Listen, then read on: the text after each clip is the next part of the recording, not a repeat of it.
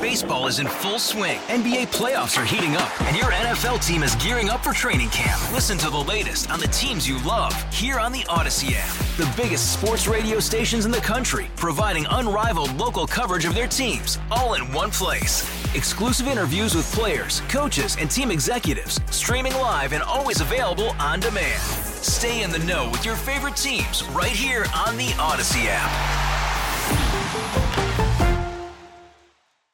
Local people, local stories. This is the All Local from 1010 Wins. I'm Lee Harris, and here are today's top local stories. Defenders of Congressman George Santos are pretty hard to find these days, and now Democrats are demanding that the House Ethics Committee investigate Santos over his largely fictitious resume and curious campaign financing. House Democrats filing an ethics complaint against embattled Republican Congressman George Santos, hand-delivering it to his office. Santos, we have a complaint for you.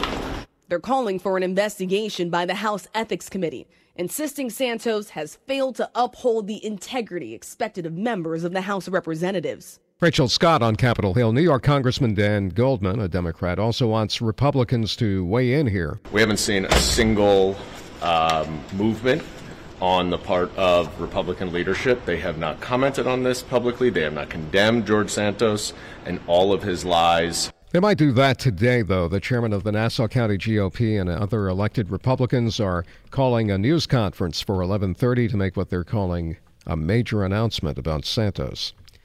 About 7,000 nurses are still on strike against two of the city's largest hospital systems, but the nurses' union may be close to a deal with Montefiore, as Samantha Liebman reports from Montefiore this morning. Sam? And Lee, while negotiations continue between the New York State Nurses Association and Montefiore, talks between Mount Sinai's main campus and nurses stalled. The main issue, says Nurse Shirley Escada, staffing. Causes delays in treatments, delays in medications, delays in assessment.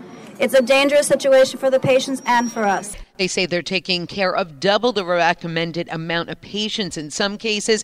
Union President Nancy Hagan says it's also leading to burnout. During the height of the pandemic, you were calling us heroes. You were doing everything. And all of a sudden now you're treating us like zeros.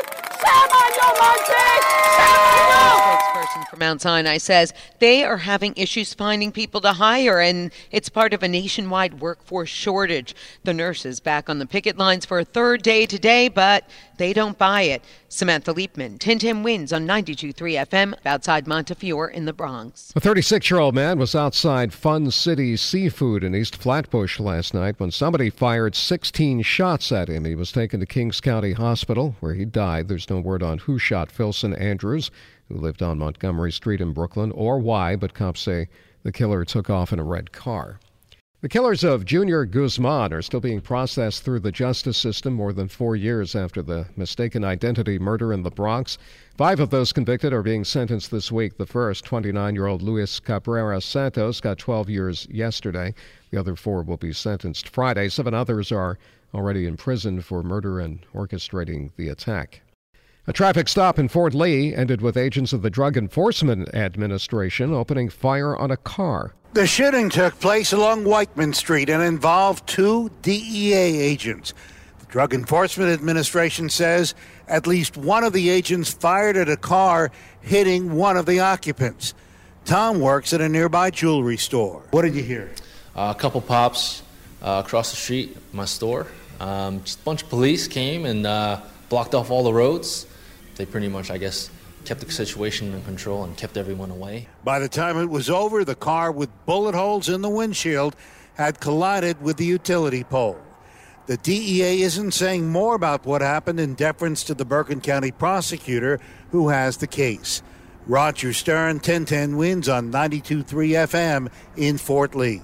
Nobody goes down on the subway expecting to fill their lungs with fresh air, but a new study finds the air in subway stations near the East River is especially bad. Researcher David Luyo is with NYU Langone Health.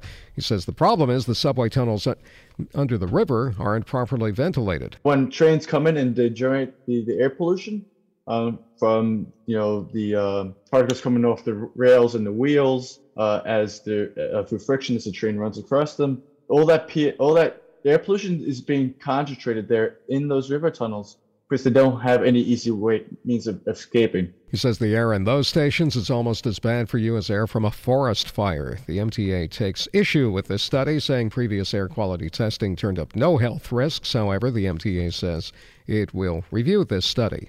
If you made up a big welcome to New York sign for Carlos Correa, you're not going to need that for at least the next 6 years or so, as Mark Renee is here to tell us this morning. Mark? Or Lee, you can schlep it out to Minnesota when the Mets played there in early September. But yeah, this chapter of the saga ends with Correa not a Met. Instead, pending his physical, of course, which the Mets and Giants both gave thumbs down to, he'll be back with the Twins, agreeing to a reportedly guaranteed 6-year deal worth $200 million. And SNY's Todd Zeal understands Mets fans might be disappointed, but says they really shouldn't be. From the beginning, I've contended that this move would be a move of luxury and not necessity. And what I mean by that is a guy like Justin Verlander, that was a necessity losing Jacob deGrom. You had to fill that spot. Adding that Eduardo Escobar is a very good third baseman and had solid offensive numbers in September and October. Mark Renee, 1010 Wins Sports on 92.3 FM. Jambalaya, crawfish pie, a filet gumbo. Gumbo, it's not just a Cajun delicacy, it can also be an ineffective weapon. A fellow down Louisiana way was dropping off some gumbo at a neighbor's when a guy jumped in the driver's seat of his car and tried to steal it. The situation was desperate, so the car owner threw his gumbo at the windshield. That didn't work, so the owner jumped on the roof of the car and tried reaching in through the sunroof. Eventually, the crook figured out stealing this particular car wasn't worth it. Former New Orleans Police Commander Mike Kahn has some advice for you if you find yourself in a similar situation.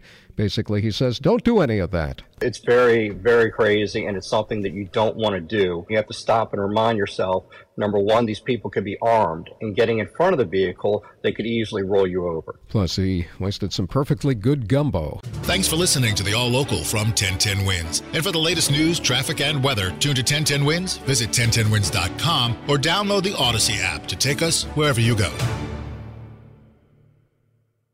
Hey, Rob Bradford here. I have set out on a mission with my good friends at FanDuel to prove what I have known for some time. Baseball isn't boring.